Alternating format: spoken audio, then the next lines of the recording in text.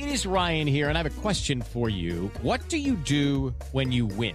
Like, are you a fist pumper, a woohooer, a hand clapper, a high fiver? I kind of like the high five, but if you want to hone in on those winning moves, check out Chumba Casino. At ChumbaCasino.com, choose from hundreds of social casino-style games for your chance to redeem serious cash prizes. There are new game releases weekly, plus free daily bonuses. So don't wait. Start having the most fun ever at ChumbaCasino.com. No purchase necessary. VGW. Void were prohibited by law. See terms and conditions. 18+. That's when like Kanye would roll through, or Lady Gaga's first show in LA ever was at my party, or like Skrillex would be there every single night.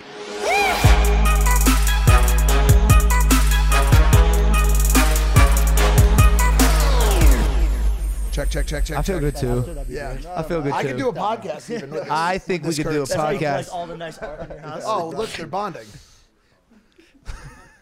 Well, I just like the vibe he's giving. Yeah, you're cross-legged. You're crisscross applesauce in Steve's house. Respect. Ladies and gentlemen, welcome back to Impulsive, the #1 podcast in the world. Thank you for listening, watching, viewing, and subscribing. If you're not subscribed, please hit that button for us. We have Steve Aoki in the house, in his house. We're in his house. Steve, welcome to Impulsive, brother. Thank you. Welcome to your basement. Can you guys hear me? Yeah. It's close or what? Yeah, it's fine. It's fine. You don't have to wear the headphones. I imagine you do that enough as a. Oh, you know what? Let me try it out. I was trying to be free for that moment, but maybe No, you can hear my okay. Yeah. So you can hear me up here. You know what? I'm gonna take the headphones off. Maybe All you right. have to get kind of like used to them. We're so used to them now. That we Yeah, can't yeah. do- It's like part of yeah. And you're staying on brand. If you're doing that every show, you gotta. Every show. Yeah. Your house is insane. Thank you. We've seen some crazy houses. We just went to Tony Robbins' house. Oh wow. A motivational strategist.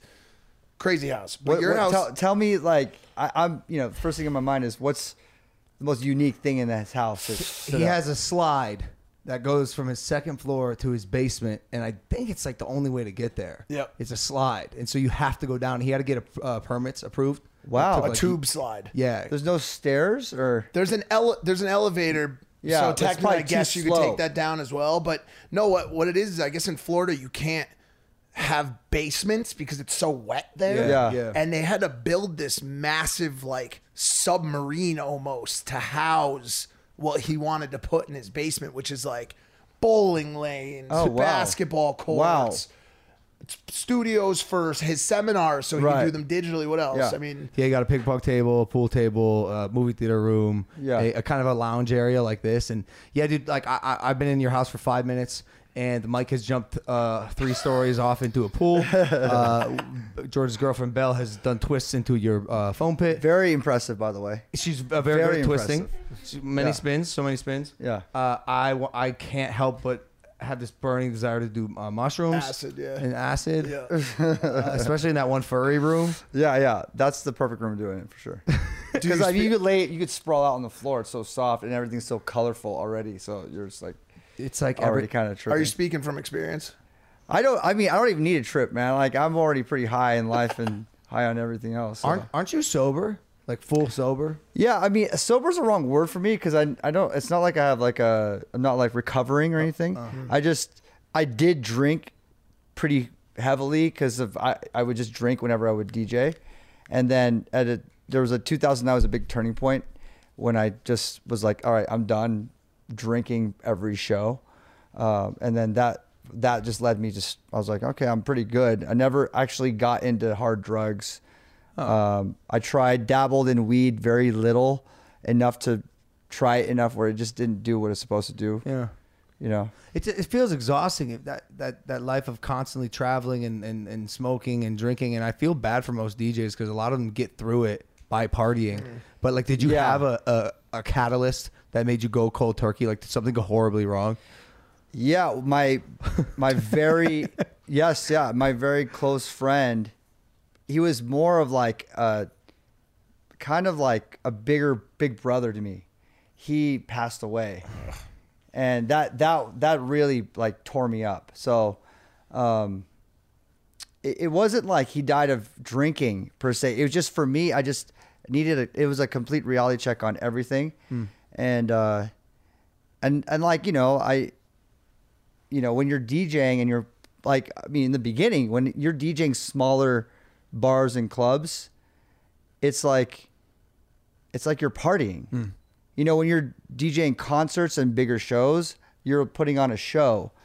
But when you're in the club world, you're like kind of one with the crowd. So like if they're lit, like you're lit with them. You know what I mean? So it's kind of easy to like drink and party with them. And if that's your thing every night, you know, a couple years down the line, you're like, wow, I drank like, you know, I got drunk like 200 nights a year. You know, it's just a lot. You know what I mean? Like, so you don't realize it until it catches up with you. And then at that moment, I was like, well, I'm done. I'm just gonna stop. I'm just gonna use this as like a kind of stopping point. Yeah. And like for me, I feel lucky because I was never really addicted to it where I needed to drink. I just was always nervous before I went for sure to DJ. And it like helped me loosen up where I can just get crazy with it. Yeah. You know? Yeah. Which I totally understand. It's liquid courage is what it is. And by the way, I'm sorry to hear about the loss of your friend. I did a horrible lead into that. That was way too lighthearted. No. I mean, no. I mean, we're just casually talking about it, but like, you know, his name is DJ AM, and he's of course, and he's, you know, at that time, he was the pioneer for DJs. He was the aspirational goal of what DJs could do with their lives. And because before then, like DJs we'd make money, but not like that. We were like popular, but we were not celebrities. He was a celebrity. He was the first one to really make like some sizable amount of money from it. And he was also just a really kind, generous human being. So I was lucky just to be able to be in his presence and learn a lot from him. And it was just a sad story of him passing away.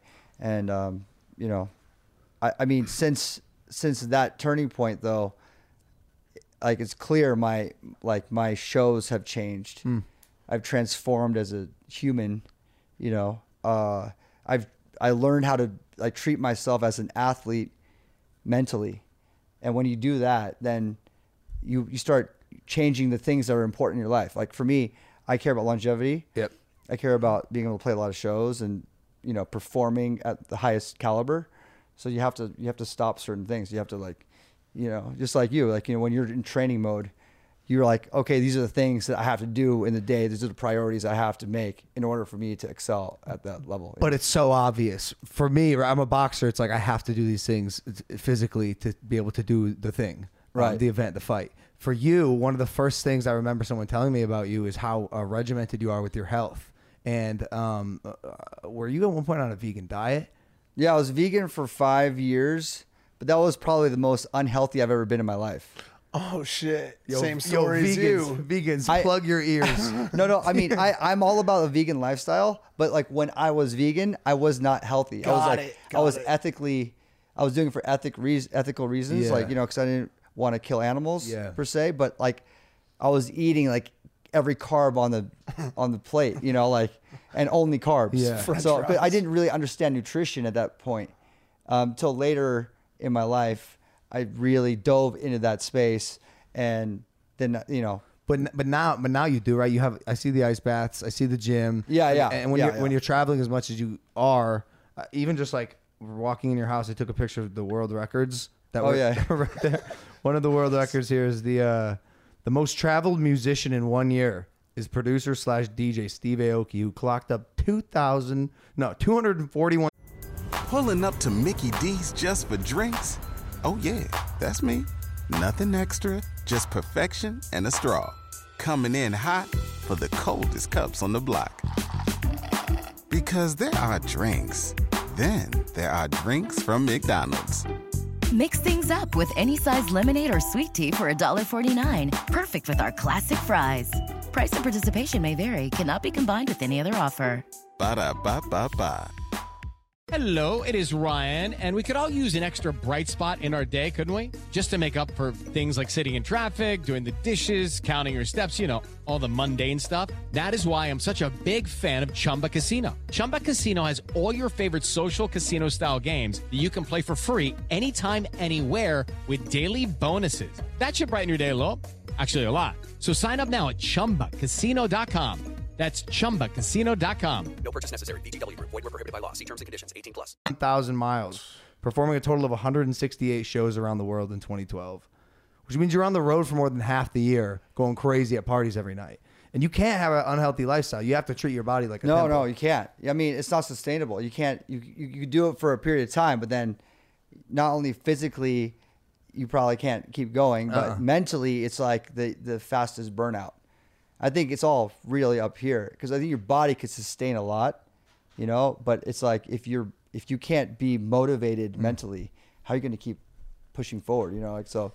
Yeah, it's always about like remembering why you're doing what you're doing, right? That's like the most important thing for me is like, okay, I love playing shows. I love making music. I'm like so lucky to even do what I do and make the money that I make. And also I get to like travel the world and connect with so many different people. And the best part about it is like I get to meet people without even having to say a word. Like how cool is that to connect with someone and there's no words exchanged. It's like the music is doing the connection, and then there is a real emotional connection being made. Deeper than words. Have you ever related to someone's words more than you have like music has a way with people. It's funny. It is the universal makes you language. feel. Right. Yeah. It's wild. It's and crazy. it's like some people, that song did like, it brings them back to a moment where something really pivotal happened or impactful happened in their life. And like they're able to express that moment right there. And I get to actually experience that. So that's like one of the most beautiful things that can happen is that when you know there's a real genuine experience with someone where they like went through a hard time in their life or break up or some hardship. And I mean, we've all been there. We've all like been through a down time and a song has just lifted us up where nothing else could do, you know that. So, yeah, it's just like it's a very fortunate experience. It's a sick byproduct of this world and this life you've built. But you mentioned it. What is the thing that keeps you going? Why did you first start in this music career? Because you also had an interesting childhood and upbringing where, I mean, not to speak for you, but when you have a father who found Benihana, you know, like a perceived like really, really wealthy guy, I'm sure a lot of people grew up or thought that you grew up with a silver spoon in your mouth. But apparently that wasn't the case. And then here you are and you made this a whole other empire for yourself, which had to be awesome. But where did that fire first start? I want to make music. I want to be a DJ. When you even said it, being a DJ was not a thing. Right. That was a leap. Yeah, that came in deeper in this evolution of music for me. Because in the beginning, when I got into music when I was in high school, I got into a small subset of a culture of the scene. It was like hardcore and punk music. So it was just a very, like in my high school in Newport Beach, there's only like a few kids that liked this kind of music. But at that time, I mean, Newport Beach, where I grew up, is 96% white. So if you're a minority or a person of color or just anywhere different, it's like it's pronounced. And I had a harder time making friends in the traditional way of making friends, like through sports and whatnot. I tried it all, and I just failed miserably. Like, you know, I was trying to play football, and I was like 96 pounds, and like I was like benched the whole time. And whatever I try to do to fit in you know, in the world. But it's like these kids that like they found their own little world. They kind of like let me in, and the way you do that is by making each other mixtapes. Sick. And like for me, I remember my first mixtape I got is kind of like a ticket to get into this culture. And I got this mixtape and I did not hear this music before. It's like really strange to hear someone screaming and like the music playing. You can't really understand what's going on. But when you can decipher the code, because it's kind of like that, when you can find out like the secret message that only a few people can understand, then you feel really cool. You know what I mean? Like I decipher the code. I know what they're saying. And it's like part of this little world that like you feel so special to be part of. And someone gave you this like secret, like little ticket to get in. What bands was it? Like NoFX, MXPX, like Pennywise? Yeah, like... I love those bands, Yeah. like because I was a snowboarder too. So Yeah. I grew up with listening to all that stuff. Right. But it was more like Fugazi, Minor Threat, Yeah. Gorilla Biscuits, which is like the first tattoo I got. Wow. Youth of Today. Join us today during the Jeep Celebration event. Right now, get 20% below MSRP for an average of $15,178 under MSRP on the purchase of a 2023 Jeep Grand Cherokee Overland 4xE or Summit 4xE. Not compatible with lease offers or with any other consumer incentive offers. $15,178 average based on 20% below average MSRP from all 2023 Grand Cherokee Overland 4xE and Summit 4xE models in dealer stock. Residency restrictions apply. Take retail delivery from dealer stock by 4/1. Jeep is a registered trademark. You know, like hardcore like that. And I learned all the lyrics like immediately. And then like I came in like going, okay, I'm educated from this tape. I want to I'll prove it to you. And how you get your social points, your respect is by contributing. Like you don't just you get your social points by like walking in with like a fresh pair of Nikes. You get your social points by like, hey, I made a zine, guys. Or like, you know, I don't know how to play an instrument, but I want to start a band. You guys want to create something. And that's how you got your cool points. So like I would just start a band with some friends. We played horrible music in garages and backyard parties and made zines and put on shows. What are zines? Like a fanzine, like a magazine. Like, you know, we go to the copy center and like, you like write poetry and like typewriters and glue it on a piece of paper and then like take pictures at a show of a band and throw those ask in there. them like 5 questions. Hey, what, you know, and then put that in the zine. And it's like you're creating the culture by spreading the culture, right? Sick. It's like your own little magazine. Yes. That you create yourself. Printing the t-shirts. I was like silk screening t-shirts. So I learned how to do that. You know, I was doing that in my mom's closet at like 15. So you found that is hustling. Yeah. Like, what is hustling like that today look like? Like, is it? Well, I don't know. I mean, TikToks? that's what I'm saying. Like what I got from him saying that was he learned early about the art of adding value to other people's lives. Like he said, you're not going to get culture points for wearing the coolest shoes. Somebody might say that's cool for a second, but when you start to build, and you're obviously so freaking good at this, when you start to build a community of people, whether it's around music, whether it's around NFTs, which is obviously the biggest part of that game. You learn that at a very young age. You pick that up. It's like about what you contribute. Right. Right. And learning that at a young age of why that's important to these people that I really cared about their respect. Like I cared more about the respect than everyone else, you know, like I wanted to get their like nod of approval and build on that. Right. So taking that element and bringing that to college. And then that's when I started putting on shows in college in my living room. And we did like 200 shows in college while I was, you know, doing UCSB. I was putting on these shows and then graduated college. Then I moved to LA. And that's where the DJ Steve Aoki was born. Gotcha. Because I was in bands playing. I was like, by the time I was 21, I toured the US like 14 times in my little band playing in front of like 20 people. Oh, shit. Oh, wow. Yeah. What instrument? I played guitar in one band. I played and sang in one band. I sang in another band. Sick. I played bass in a band. Like I was in so many bands, but like the biggest show we ever played would be like 35 people, you know, and living rooms and rooms like this. You like had we'd no set up right idea. here. Did you have anybody from the past be like, dude, you gotta get the band together? You know what I mean? Like, right when he started killing it, dude, listen, man, I was thinking about you the other day. Yeah, and like I used to scream, so like there's no way I'd do that anymore because I ruined my voice because I didn't know how to sing. Like literally screamo ruined- music? Yeah, you yeah. scream? Oh my god! Did So- you ever get what are those things on your vocal Polyps? Yeah. Yeah, I got vocal cord surgery like 6-7 years ago, and during that time, I couldn't talk for 1 month. Yeah, because they like have to like. Yeah, they have to slice it, Yeah. so you can't talk for 2 weeks before and 2 weeks after. Oh my god! So during that time, there was major breakthroughs for me because I had to like spend that time being totally quiet. It was just fucking crazy. You did a vow of silence.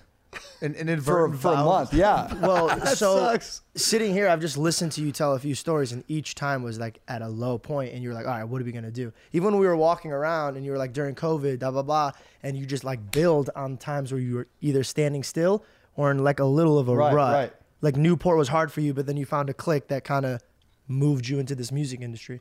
So you really make do for what you have, and that's pretty cool. Yeah, exactly. And like during that time, the vocal cord surgery time, that's when I was like, I really want to actually learn how to meditate because I always toyed with it and I was doing it like on the fly. I'd listen to like the apps and stuff like that.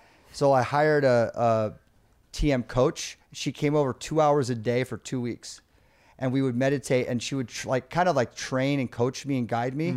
So I wouldn't, because like the real thing is like the 2 week rule. If you do something every day for 2 weeks, you start picking up a regimen. It's no longer like a tedious task. Yep. And I started doing that during that time. It's like, okay, so the 2 hours I've been spending with this coach is here. Then I want to get better at sound design. So I brought in some coaches that like work on music with me, just specifically on sound design, not on making music. And I hired like a coach on language. So I just was like, I gotta really do this, or else I'm gonna go crazy. I can't just play video games and you know. I hate wasted time. It's the worst. I'm sure you're the same way. I know you do so much shit, Logan. So you know what I don't do? Fucking meditate. I admire that. I admire that, bro. I've it sounds very similar.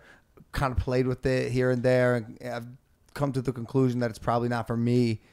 But you got to coach, and having someone coach you and hold your hand can be a game changer. It is an absolute game changer, because if I didn't have that coach, I would have never meditated at the rate I'm doing now, which I feel like has created this balance for my crazy ass schedule in life, which has also led me down the path to think differently about like what mindfulness means. So, like I would never probably got into the ice bath regimen, or I would never got into like breath work daily, or I would never got into certain things that I think are really valuable to my overall optimal life. You do an ice bath every day? Well, I did during COVID. Now I'm like, it's harder. But during COVID, I was like, because he's not here. Yeah. But I try to do like one, at least like now, like at the very least, I do like once a week. Breath work every day? This is all during COVID, man. I lost a lot of that. But surely you have a routine now of stuff that keeps you grounded. Or, what is it? Anything stand out in particular? Your healthy diet? Diet, working out, meditation. I still do that in the mornings. Just how? He's gotten good at it. Probably he's done. You need a coach. I think that's like the best way for me to like, for someone like me. I need someone to train with. No, you know what I need? Or I need vocal cord surgery because I'll be like I'm going, and then I'll get the coach second. So I just gotta. But you never know, screaming. because I know you push yourself really hard. I mean, because you're a high caliber individual. You're always going to the like highest levels. There's going to be potentially a breaking point for you, and when that happens, you know. I might be at it, dude. Like I'm kind of struggling right now, to be honest with you. Like I'm at the end of a bender. I was in LA for Super Bowl week. You hear my voice? Yeah. No, tell him what happened today at the casino. I won so much money. I can't believe it. Yeah, I don't. Even when he's tired, he wins. He's exhausted. He's like, sorry, all these W's are exhausting on my back. What's your game? The guy crazy. Dude, I love roulette. But just as of today, he loves roulette. When you were usually would sit and play blackjack with me. It's just not. I love watching the little ball. Going just circles. Spinning around. Are you like a numbers guy, or are you like a color? I'm both. But the short answer is there's no strategy. Yeah, like, just like, oh, okay, this number, boom. Yeah, and I like it because you can apply a backstory to any decision that you make, and in your head, it's like, oh, it makes sense. And then if it hits on 12, you're like, I knew it was going to hit on 12 because in 2012 I graduated high school. Like, shut up. But I started with 10K. I'm at like 70K right now. Oh Crazy. My god, yeah, ran it up. Like, why would I ever do YouTube or Impulsive or anything ever again if I could just get rich at the casino? Wow. So what? Like, is there like a pattern? Is there a pattern you can share, like on? He's having a lucky day today. Yeah. So like numbers hit or the colors hit? Both. My last win, I hit 12, I hit even, and I hit red, all in one. It was like a 30-40K win. Oh my god, it's crazy. You don't gamble? Yeah, I live here. I was gonna say I live here. It's too dangerous for me. You can't, right? I actually thought I had a system down, and I have this app on my phone that like tracks all my profits and losses. Just like if I treat it like a business, I'm thinking in my head, if I treat it like a business and I know how much I make or lose every time I leave the table, I'll have like a good judgment, right? So I actually, for a few years, I had this whole system down, and I was up. I was up a lot. Like I never actually lost. I either was up or I was even. And the way I would do it is like, I play blackjack. That's my game. Yep. But when I play blackjack, I tend to lose 4 or 5 and then win 1. It's that bad. It's like you lose 4 or 5 or you win 1 or 2, and you lose 4 or 5, you win 1 or 2. Yeah. That's four, like the 4 or 5 hands in a row, and then 1 or 2. So all that matters is that the 1 or 2 that you're winning are the big ones. Yes. Got it. So the way I go, I'm like, I know it's gonna lose. So I'm like, I put the my small initial bet Table down, min. right? Just knowing it's gonna lose. Like I'm like hoping it's gonna lose. Like, okay, these 4 are gonna lose. Yeah. Good. All right, the 5th one, I'm gonna stack. And then this is an interesting strategy. And then come back to the 1. I've never. It makes sense to me. I generally. How do you know? It's a total guess. It's a guess on pattern. Like I like in my head, I'm like, I got this down because I was winning 2 years straight, and so obviously you go up and down. And sometimes you're obviously not right every time, but I thought that like I had the casino down.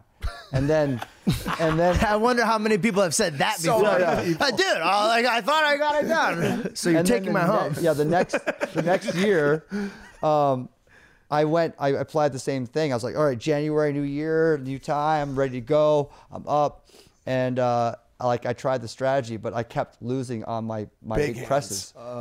And then I would get my marker out. I'm like, okay, I got to double because I got to make back the first because I never want to leave the table negative. Yeah, that's the thing. And then I lost the second marker, and I got to double the second and first marker. Oh, and then I'm like, I got to get back to even. And then I'm just like in this hole, and I'm like, okay, first start of the year, I'm just so down. That's Mikey. Well, how big are these markers, Steve? Like I do $10,000 markers. Okay, so you have like a bad, you might have a bad 50, 100K night. Yeah, like the first one was a 50K loss. Yeah. Because I'm happy if I make like 2 to 10 grand. Like I would do a $10,000 marker. If I'm up like 2 or 5, I don't need to sit at the table for like hours. I can be there for like 20 minutes. See, that's my problem. That I can't leave. Even if I get a good stack going, I just like to play. I like to play the game. Like that's why I'm there doing it, because I thoroughly enjoy playing. Maybe it's because you're with friends. No. Okay. Yeah, we make fun of him a lot. We make sure he knows we don't love him. He's by himself. Yeah. His arms are crossed at the table, and he just taps his knee.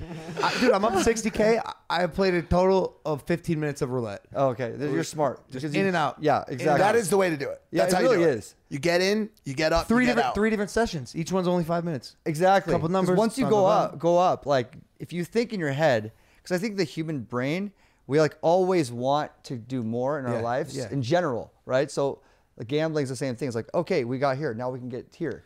Like it's always like that. That's why the casino has us on just the psychology of how we think, right? So you don't gamble that much anymore? I don't gamble at all. I don't really. That's not entirely true, Mr. NFT. Oh, here we go. Okay, all right. In the casino, I don't really gamble. I play poker. I definitely we'll get into NFTs for sure. Your poker story is pretty cool.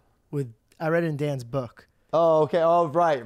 Yeah. I mean, that's how I met Dan. That was when I was reading his book. We had him on the podcast, and his views were like super different than mine. Like I was like, wow, we're not even looking at life the same way. Yeah. And so we got in like this little debate, and then we started talking on DMs, and I was like, fuck it, I'm gonna read his book. So he sent it to me, and bro, I read the whole book from cover to cover. It was such an amazing book, but your parts in it was like, fucking, I want to see that in movies. And right, I know he's gonna kill me because I didn't read it, and he's like literally one of my best friends. I'm gonna read it. Well, especially after you talked about it. I'm blanking. How did y'all meet in the book? We poker friends. I was a D-Gen poker player in the 2000s. Yeah, like I would play every time I would DJ. After I DJ at 2 a.m. Oh wow. Like finish, I would be at Commerce Casino. I would be in some private poker room. I would be somewhere, and then when I played in Vegas, I'd find myself in a poker room, and D-Gens find D-Gens, and he was a D-Gen too. So like. DJ, I'm using that from now on.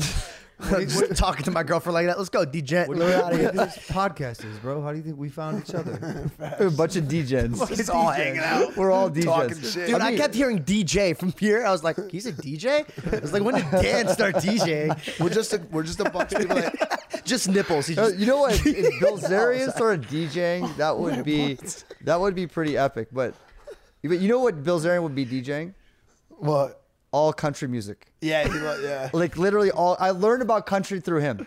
Every No time I'm way. with him, he's just fucking blasting country. Like You think country might be next up? I think it is. I've been saying that. Because we've seen and you tell me your thoughts on this, because at maybe 5-10 years ago, house music was the biggest thing in the world. Biggest thing in the world. It was the only thing anyone cared about. Now, once again, it's hip hop. Yeah. And hip hop and rap music leads the culture completely. Who knows how long that lasts for, right? But what's next? country is regional though. Yeah. Country is very American. It's hard to translate that to, Global. Finland or to Australia or to like China. Like it's just harder. I think the thing is with electronic music is it like just like you said, you guys were saying this. There is no language. It's like it's like a tempo, like a feeling, rhythm. Yeah, exactly. It's a melody. It's country's like more lyrics. You're right. 100%. Yeah, it's like, and it's also very cultural. When I listen to country, so whenever I listen to something I don't understand, when I was younger, the first thing I'd be like, I don't like it. I don't understand. I don't like it. That's like the first thing I think all kids say. 100%. But like now, Join us today during the Jeep Celebration event. Right now, get 20% below MSRP for an average of $15,178 under MSRP on the purchase of a 2023 Jeep Grand Cherokee Overland 4xE or Summit 4xE. Not compatible with lease offers or with any other consumer incentive offers. $15,178 average based on 20% below average MSRP from all 2023 Grand Cherokee Overland 4xE and Summit 4xE models in dealer stock. Residency restrictions apply. Take retail delivery from dealer stock by 4/1. Jeep is a registered trademark.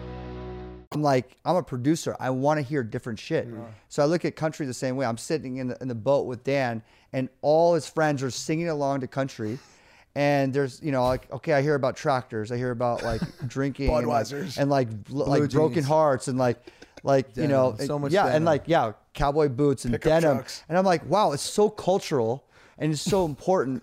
Like to talk about like dirt roads, like farming and like Alabama. whatever it is, it's Just like, chores. It's a bunch of chores. They're just like, we're gonna sing about what we're gonna do this week. Clearing brush. But like, I started thinking about it too. Yeah. I was thinking about I forgot what I was thinking about. I was like about riding a tractor. I was like, Would you do it with an accent?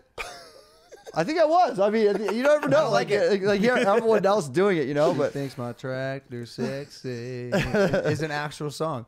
Country music for me, because I grew up in Ohio and a large portion of Ohio loves country music, and I do too. I have my bands that I really like, but they do an amazing country artists do an amazing job of really appreciating the simple things in life, the things that really matter, and they put a nice melody cozy, behind it. to the heart. It's cozy, bro. It's like, I don't know. It's they appreciate a lot of shit that maybe the East and West Coast folks don't.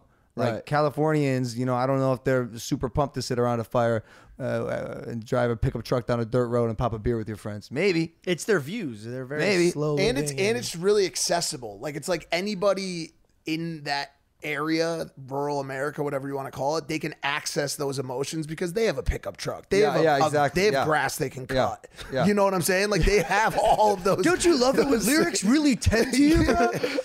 Go cut the grass. Yes, Dad. But Luke Combs is the only artist that did I even say his name right?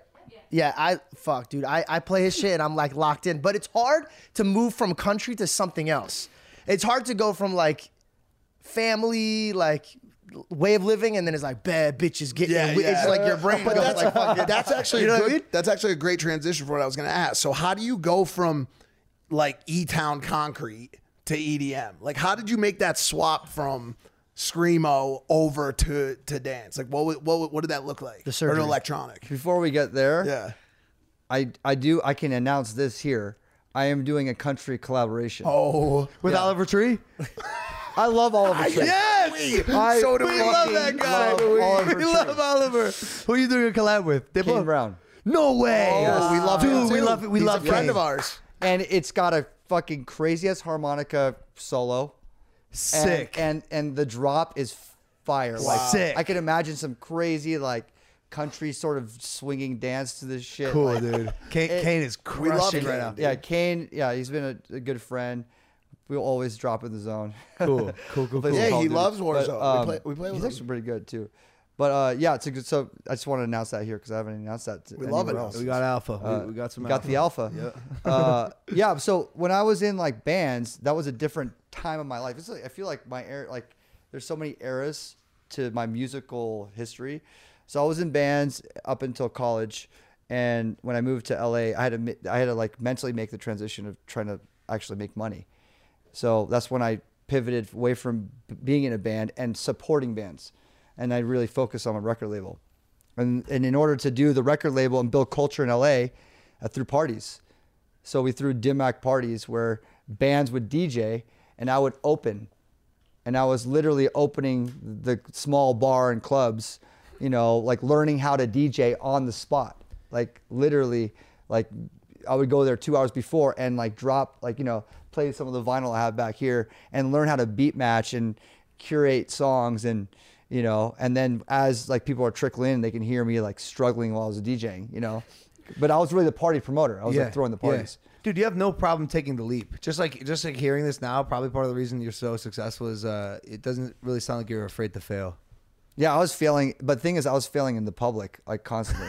Like I was like, you know, I don't think I was a very good singer. I don't think I was a very good musician. And I was playing in front of all these people. And it definitely wasn't a good DJ. Especially in the beginning. I mean, now like maybe I'm all right.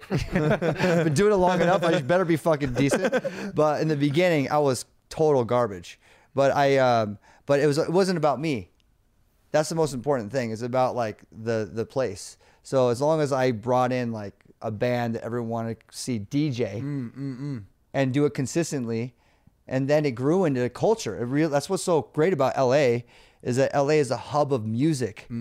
So as we're building our little scene in these little rooms, like holding in the beginning, like 50 people, we upgraded to a club space that held like 400.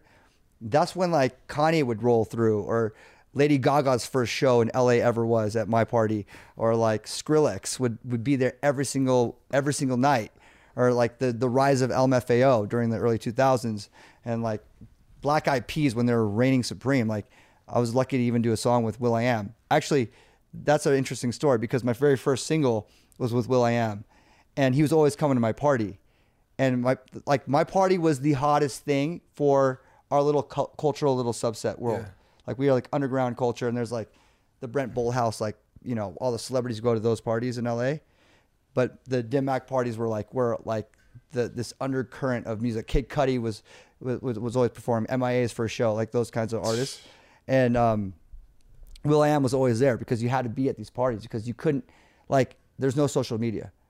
So you had to be at the club to hear what the fuck's going on in the undercurrent, right? And Will is always there. will.i.am's always there. So I was like, hey, Will, can we do a record together? And he had no idea I'd never done a record with anyone. But he just knew I was the guy throwing like the fucking sickest parties, bringing all this talent in. And I went in the studio with them and I played him this beat that was, you know, I mean, it's pretty good actually. But it was like, you know, pretty rudimentary, and he fucking loved it. And he was like singing, I'm in the house, like in the control room on his BlackBerry.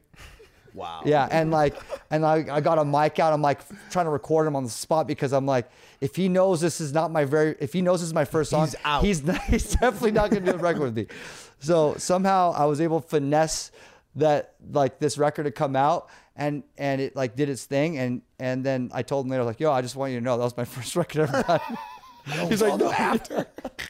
And he's been my friend since. And every year, if I'm doing an album, he's like always supporting, and he's always like, you know, doing a record with me. Did that party also birth the beginning of you and Cudi's relationship? Because obviously, Pursuit of Happiness was one of the craziest, you know, things ever.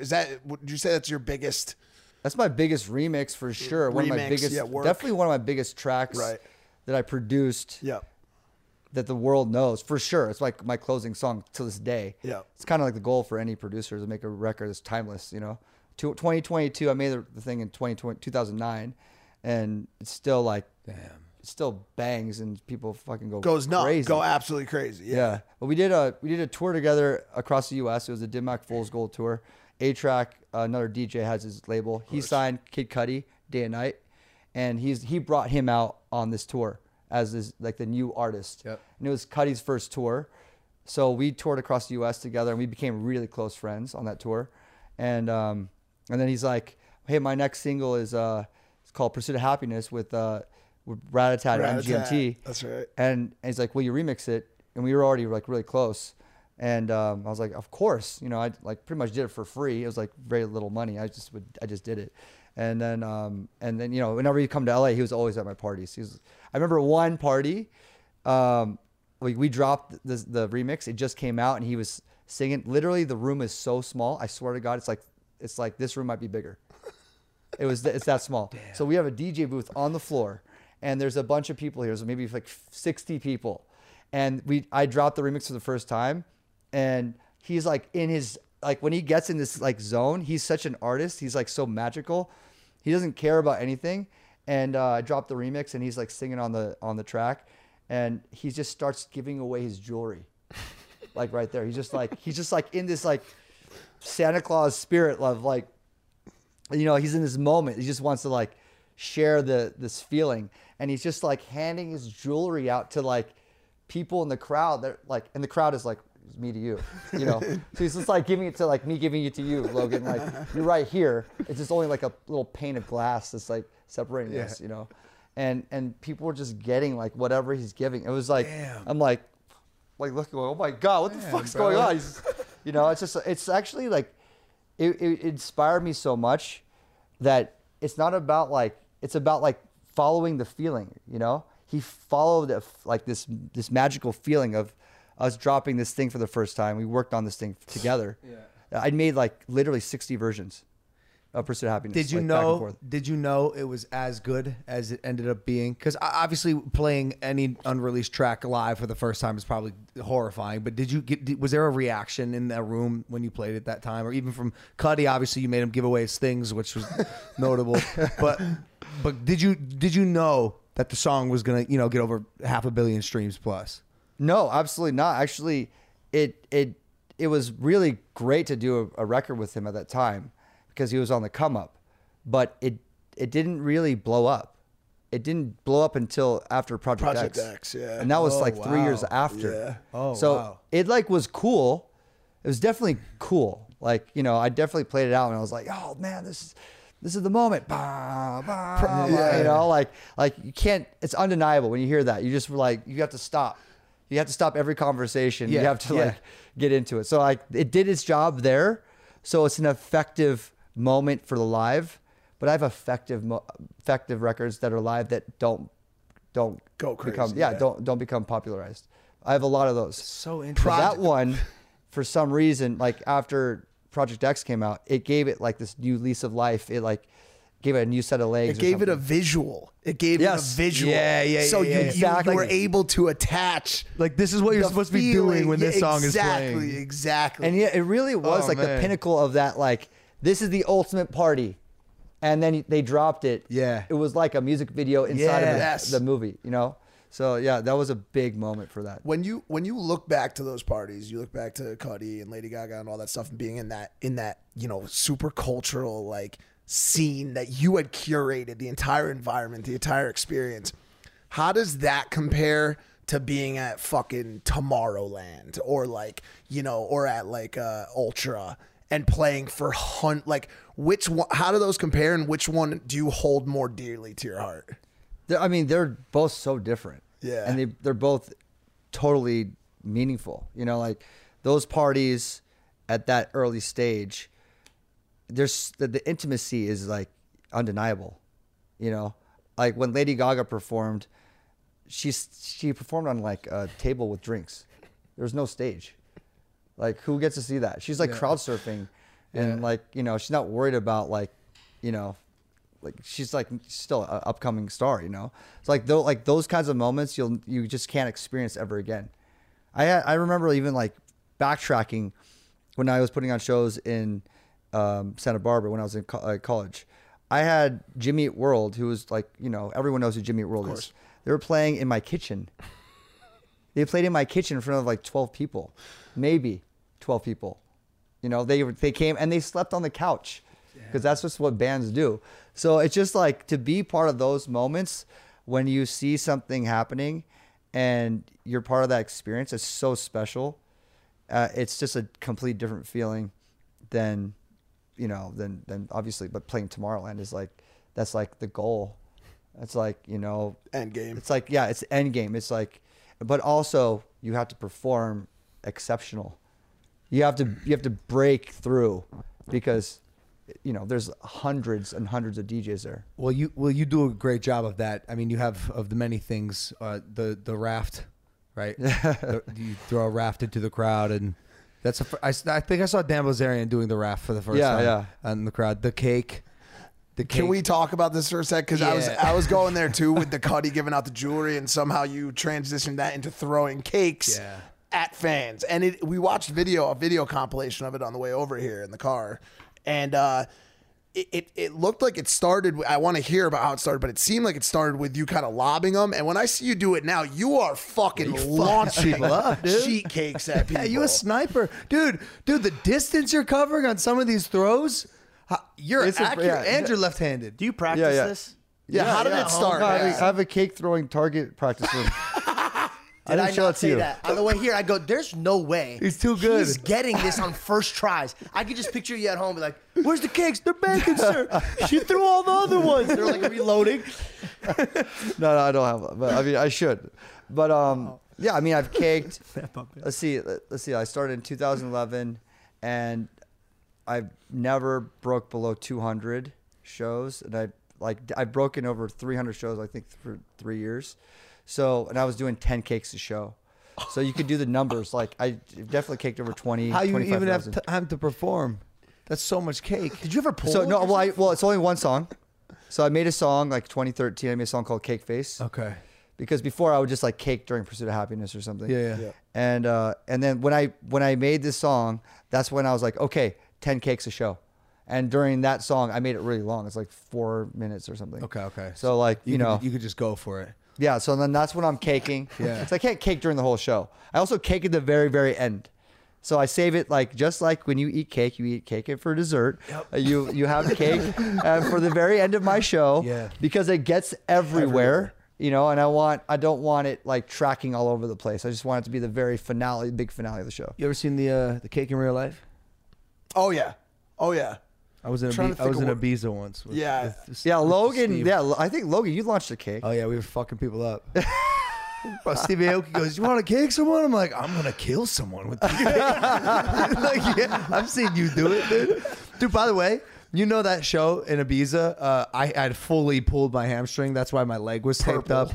My whole leg was purple on the backside. Like you. Oh yeah, I think you're like talking about that. I remember that. Because I was in so much pain, but man, that universal music language thing we spoke about, I don't know what it was, but I forgot I was hurt. Yeah, because you were stage diving. Remember, I turned back, or you're behind me at one point, then all of a sudden I turn around and you're just flying in the air, dude. like 4 times. Jake too. Both of us. Yeah, you guys are both like the Paul brothers are just like out in the crowd. Just imagine, bro, that people that don't really know you or hear this podcast get to know who you are, just seeing you do stupid shit. Yeah, flying, like literally. You do like I don't even know how you got that height, because it's like you're on with 2 broken legs too. I have no idea. It must have been well, anyway. No, that wasn't that night. Well, it was any night. I've never done any type of drug. I saw you do it at Shrine, I think, on the East Coast. And I'm from the East Coast, and Marquee obviously is a place that you're at all the time. But it's what kind of cake? What's the optimal cake? Okay, for you to throw. We actually this is actually really important. You know, like in the beginning, I was actually getting the cakes at the supermarket in the very beginning, because it was just so. And I was also traveling alone. You know. So it was different. I had to do everything myself. But now, I love this question. I want to say, and I love the detail that you're like, and you're excited about it. He's excited about it. Okay, so we have a cake writer.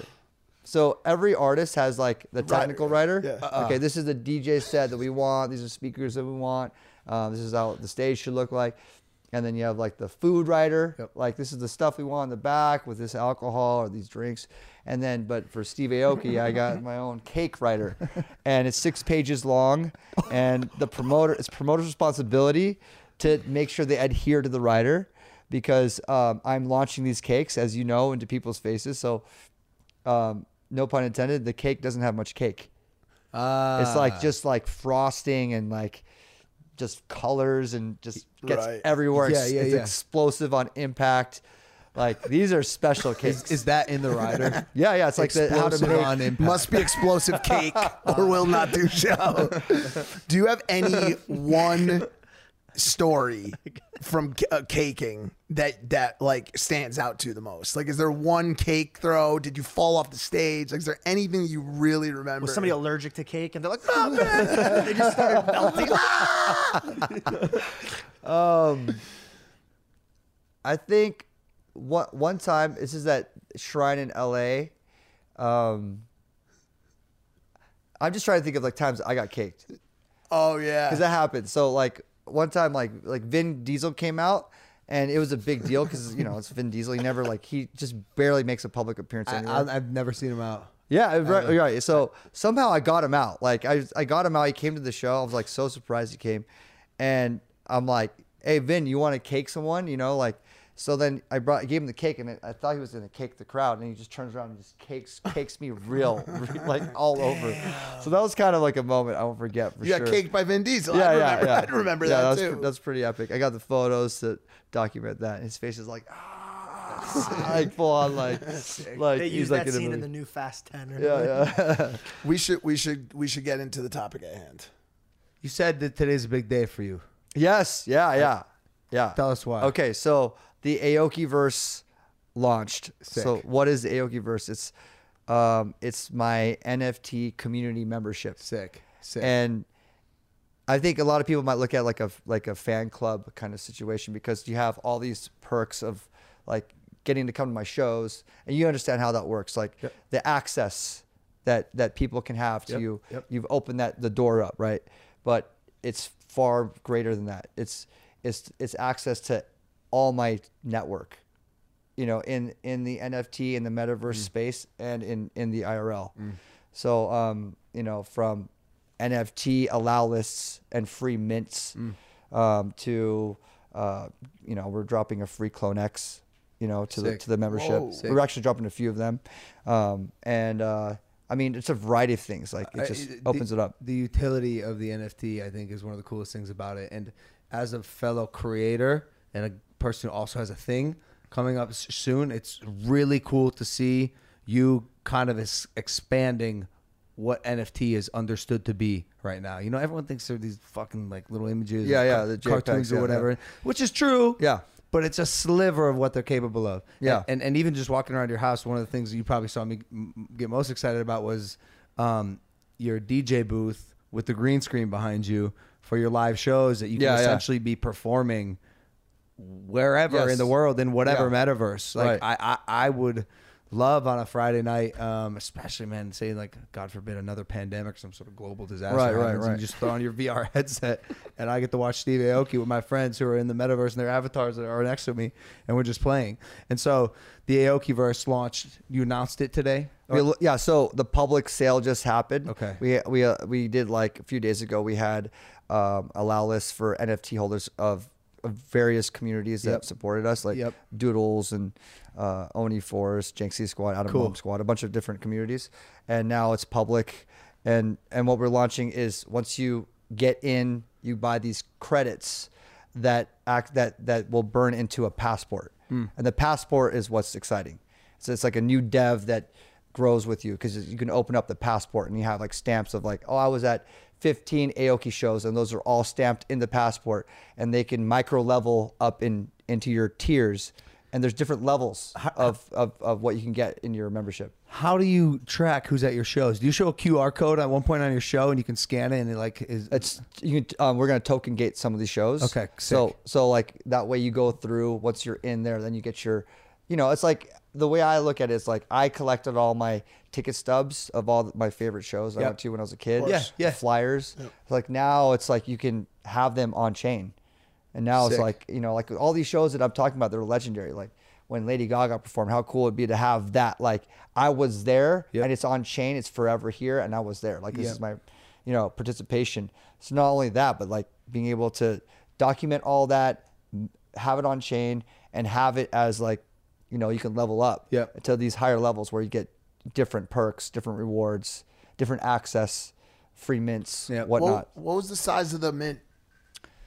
So we did 25,000 credits. Okay. And there's and then you like, obviously there's like we level them up by 4. So first level is one credit. Then it's the second level is 4 credits. The third level is 16. The next level is 64, and it goes up. Cool. And you have obviously like the top tier is like, you got to come to my house. We're gonna make a record, and we can actually make a record together and put it out to the world. You know why? You know why it works is because you're an investor, collector, and NFT strategist yourself. Like, you care. You're in the space. You're collecting. I seen a picture of your doodle when I walked in. Yeah. And a mutant ape. And a mutant ape. And I seen a thing you said recently is that you've made more money off NFTs than you have in your past 6 albums. Yes. Which is fascinating. Yeah. It's and it's true. So like in that we haven't even touched NFT music, like music in NFTs. Yeah. And like what that will mean for artists and also fans having actual communication with artists, having an potential influence on the music or whatever offering that the artist can do. It's going to be a game changer, and it's going to upend the whole system of how things work right now. It's not going to take away Spotify.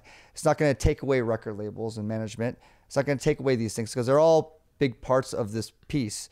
But just like how anything has changed, if you can't stop what's going to happen. So you might as well like move with it, right? It's inevitable. Yeah. Yeah. So you can't be a label going, I'm just going to hoard everything and control everything. You're going to have to be like, I have to join them and help amplify the relationships that artists have with their fans.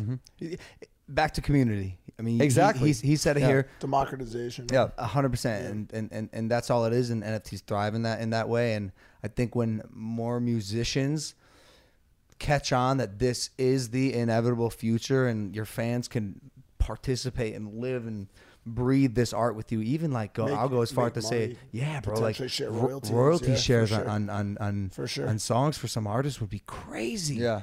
Like, right. It's such a cool way to be able to pivot, adapt, and funding, all that stuff. It makes me happy, man. I get so happy when people ask me, artists ask me questions about NFTs and they're curious, and even if they don't take that step right away. And I often am meeting with people and just planting seeds in their head, right? Because I want to see this space evolve, and we're so close. I feel like what we're doing with this membership is something that hopefully other artists can take and use as inspiration, because the dev is there, and like as we're growing, I mean, luckily we work with, to me, the best dev out there. Manifold. They did the Pox pages to poets. Of course. Did Mad Dog Jones. They did they've done so much out of the box dev in NFTs, and this is definitely something very unique because it adds so much more than just a membership. There's so much token gating into live shows, into other NFT projects, connecting the interoperable communities all together, and so much there's so many cool things that we're going to do exclusively. Whether it's like merchandise with different NFT projects. When I saw your studio, which was my personal favorite room in the house thus far that I've seen, I mentioned to you, I was like, you should build this in the metaverse and have this be like a room or a hub, and you mentioned something about Sandbox. Do you plan on integrating and doing an exact replica build out of like some of these real life rooms in your house in Web3? This whole house is already, we've been working on with Sandbox since, for like probably 4 or 5 months. Sick. Actually longer, maybe 6 months. Dude. On developing this house. I already saw like a rendition this morning, and it's like this house on acid, steroids. It's this house magnified of what you could do in a Sandbox world. So, that's so sick. All of the above, How much land do you have there? I got a ton of land. Is it all? How much you got? How much land do we have? What? Just say it out loud. What? Oh, you got a 4x4. 4x4. Holy oh no, that's shit. and where is it? Yeah. Is it? Where's it by? No, so see, I that's- thought you said like 24 by 24. That's a massive. big- area. It's a lot of land, Where is and it? just one of those is Aoki's Playhouse. Got it. So we're developing all these other areas inside Sandbox, and it's right next to Snoop's. So we have Oh, like yeah. Snoop's massive spot, and you have like then the Aoki's Cool. world. Yeah. Yeah. You're doing something there? I think we're gonna do something with Sandbox. We are. Well, I don't know if we can say. He's Yeah, still we're like finishing up a working deal. on it. Yeah. Ironically, they were the people that bought my World of Women. Oh wow. It's Yeah. the night goddess, right? Yeah, the Night Goddess for $735,000. Yeah, I saw that. That's huge, man. Bro, crazy. Yeah. But I met the guy who like actually made the purchase Yeah. at the Bieber thing at this last. Beechwood. Yeah, Yeah, that's right. yeah, I met him and At Super Bowl weekend? Yeah. Okay. All right. It He was cool. just cool. chilling, hanging Yeah. out. I was hammered. I climbed over a rail to Fence. say what's up. Yeah. You're like, he bought it. I gotta say hi to him. He was yeah, with yeah. Shahidi and them because I don't know what the hell they got going on because those guys are, they did. Oh yeah. Nevada cards. Yeah, I saw obviously. Shahidi at Super Bowl. Yeah. But yeah, what they're doing is incredible. I'm a big supporter of the Full Send project Yeah. for sure. Yeah. I already bought I just bought 15 more just recently. I saw that. Yeah. You aped like crazy. Yeah, I went. I mean, that's like with certain projects. The one thing I learned is never buy one. So for me, it's like if I'm gonna invest, I need to buy more than one. I already made that mistake with the CryptoPunk. I bought a CryptoPunk for 50 ETH, and this is July of last year, and then I put it up for bid, just like 300 ETH. Yeah. And then it sold in 21 days. Now you're out. Which is great. I mean, it's $1 million, So I was like, oh my god, I didn't. But now you got no CryptoPunk. Yeah, so then I just bought 2 more. So I like with all that profit, I just went and bought more NFTs because I'm such a believer in the space, and I also believe that it's like for me, I don't really care so much about the flip. I care about what it's going to mean when we really start rolling out what Web3 is, what the metaverse will look like, what Roblox 3.0 is. Yep. All these things. I think that like there's so much application that's going to be used with NFTs that we haven't even begun to touch. Scratch the surface. Just even the new play to earn stuff popping up. Like I don't know if you got into Wolf Game or Yeah, I got into Creeps or Wolf any Game of that shit. and Creeps. Yeah. What were your big because I also have seen you on kind of the other side of some projects as well. Like he kind of infamously got into Oni, Own One, whatever you want to call it. I got in with you. Mm-hmm. I bought one Oni for 300, and like I don't know what the value is, like dropped, diminished. Yeah, a lot. Yeah. I got mine for like 630, and yeah, it's dropped. Yeah, but I think about it like this, like Oni is like an OG project to me. So even though it's dropped, I'm still a believer that the project will, I don't know why I don't feel like it's a loss yet. Like Yes, exactly. Technically, the project's volume has decreased, but like I just don't care. I look at like I don't know. You have future projects that are really popular, like Azuki's really popular, Huge right now. and Zipsy and all these projects that have like an anime kind of theme. Oni was like to me the OG anime and the coolest one. I got into one of the guys with the cheeseburger.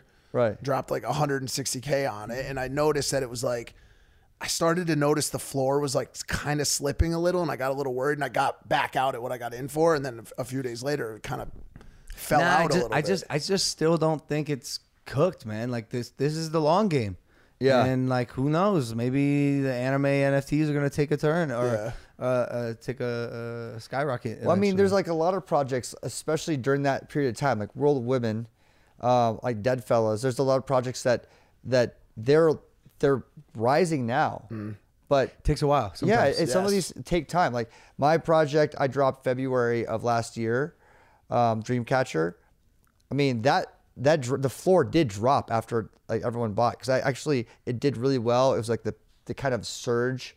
I did 4.3 million on that project, and it surged up and then it just dropped. Yeah. Like all NFTs dropped, and it just stayed at this very low floor for 10 months until we announced Aokiverse. Once we like whispered that an Aokiverse was coming, the floor rose like a lot from like 0.2 to 2 ETH. So it's all the roadmap at the end of the day. It's hitting the right parts of the roadmap because I think that's just a natural cyclical motion of an NFT project. You get this initial burst of energy when the project first releases, and then of course it's going to go back to some sort of. Most times it goes back to some sort of baseline until there's news. That's why for me, whenever I invest and whenever I look into projects, I always look at the founders. I think, whatever you're doing, I'm going to be in on because I trust you. I know Logan Paul. You're a visionary. You think ahead. You care about your community. You've already had proof of concept. You've already built that with Maverick. You've already built that with everything you've done. So, like, since you've already done it, like, of course I'm going to follow whatever you do. It doesn't matter what you do. It's the same way I look at other businesses. I invest in restaurants with this guy. He's just like, hey, we're going to do this. I'm like, I'm in. You don't even need to tell me. I agree. It's actually a macro takeaway. Every business that I get into now, first off, it obviously has to make sense as a business, but the founder is you're my partner now. You're the person I'm believing in. You're the person I'm getting behind. Who are you? What the fuck are you made of? Yeah. And sometimes I believe these people more than I believe myself. And that's why I continue to do what I do. Bro, the CEO of this company, who doesn't call himself a CEO, he just calls himself an owner because he wants to like make it all equal, is a dog. He's our secret weapon. Like this guy's on his shit. And he inspires me every day to just continue pushing and making this the biggest, best thing ever. Which, by the way, I haven't tried this yet. So. He opened it. He had it splashing into his mouth. He was so excited. And I said, Steve, could you please just wait and try it on the show so we can get your reaction? So okay, here we go. My first sip of Prime. I've been seeing it online everywhere. I've been excited. I saw that that monkey stole your Prime. Can't believe it. I was like, I need to try this Prime now. It's in demand. The monkey like spurred a lot of attention. That's why they're called Prime. Here we go. Bottoms up.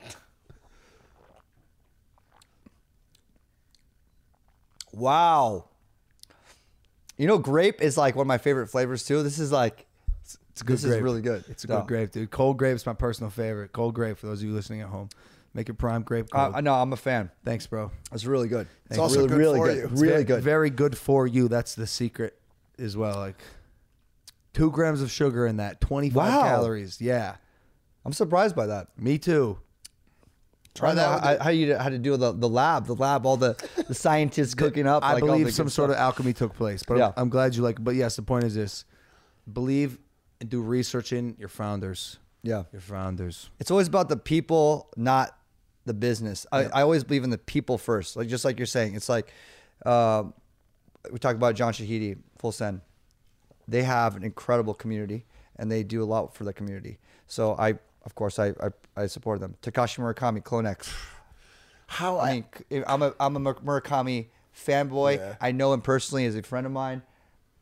I'm a collector.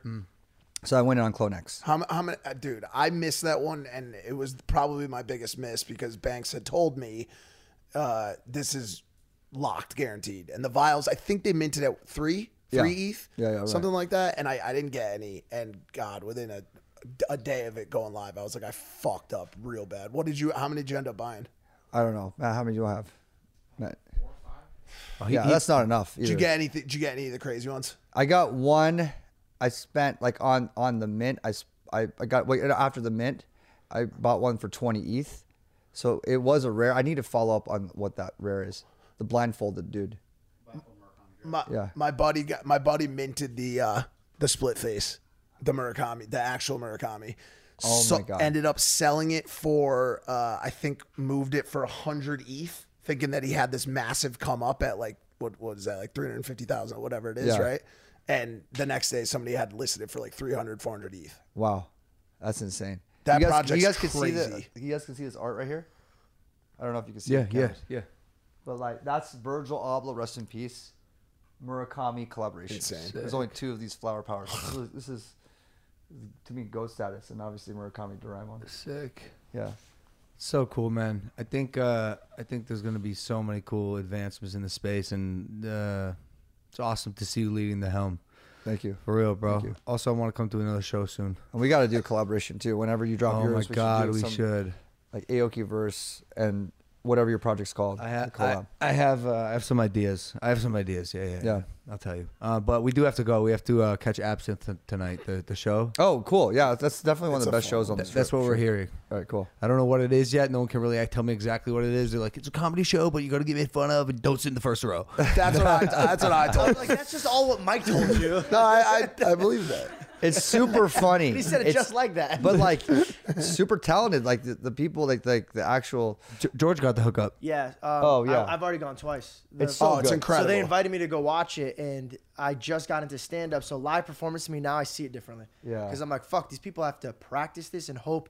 Right. And the craziest part is this guy better not fuck up for everybody else that's doing this shit. Right, And there's yeah. acrobatic stuff. Yeah. There's all this stuff. So when I was watching, I was like, these are probably the greatest performers that we're like gonna see, and they're just on Vegas, and nobody's. Well, they're really also paying right attention to here. Like the room is really small. It's intimate. It's like this. That's why Yeah. I said in the front row, you get shit on you. People are. Do you see what I'm saying? Just like, Yeah. Look how I described it, and look how he described Wait it. till you see the two roller skating. It's a brother and sister duo. That's the craziest. That is the craziest thing you'll ever one. see. The Hey, man, craziest don't thing you'll blow it. ever see Oh, in your dude, life. like Sick. She's like hanging like upside down. Steve. And he's spinning her, and she's just like flying. You were blowing it. Bro, it's not like a spoiler alert. Who cares? He painted it. What are you gonna tell him the color of cares? her dress? No. Dude, Steve, go ahead. Tell him the color of her dress. Like I want that. I want to be like that. And like the roller skates, if no matter how close they might be like right in front of you. Steve, I am never telling you a secret a day of my life. Steve, thanks for coming on Impulsive, bro. Yeah, man. Thanks for having me. This is great. Of course, Thanks, guys. Go to his Appreciate shows, that. buy his NFTs, follow him on Instagram, Aokiverse. all the things. Thank you for listening to this episode of Impulsive. We'll see you next time. Take it easy. Peace.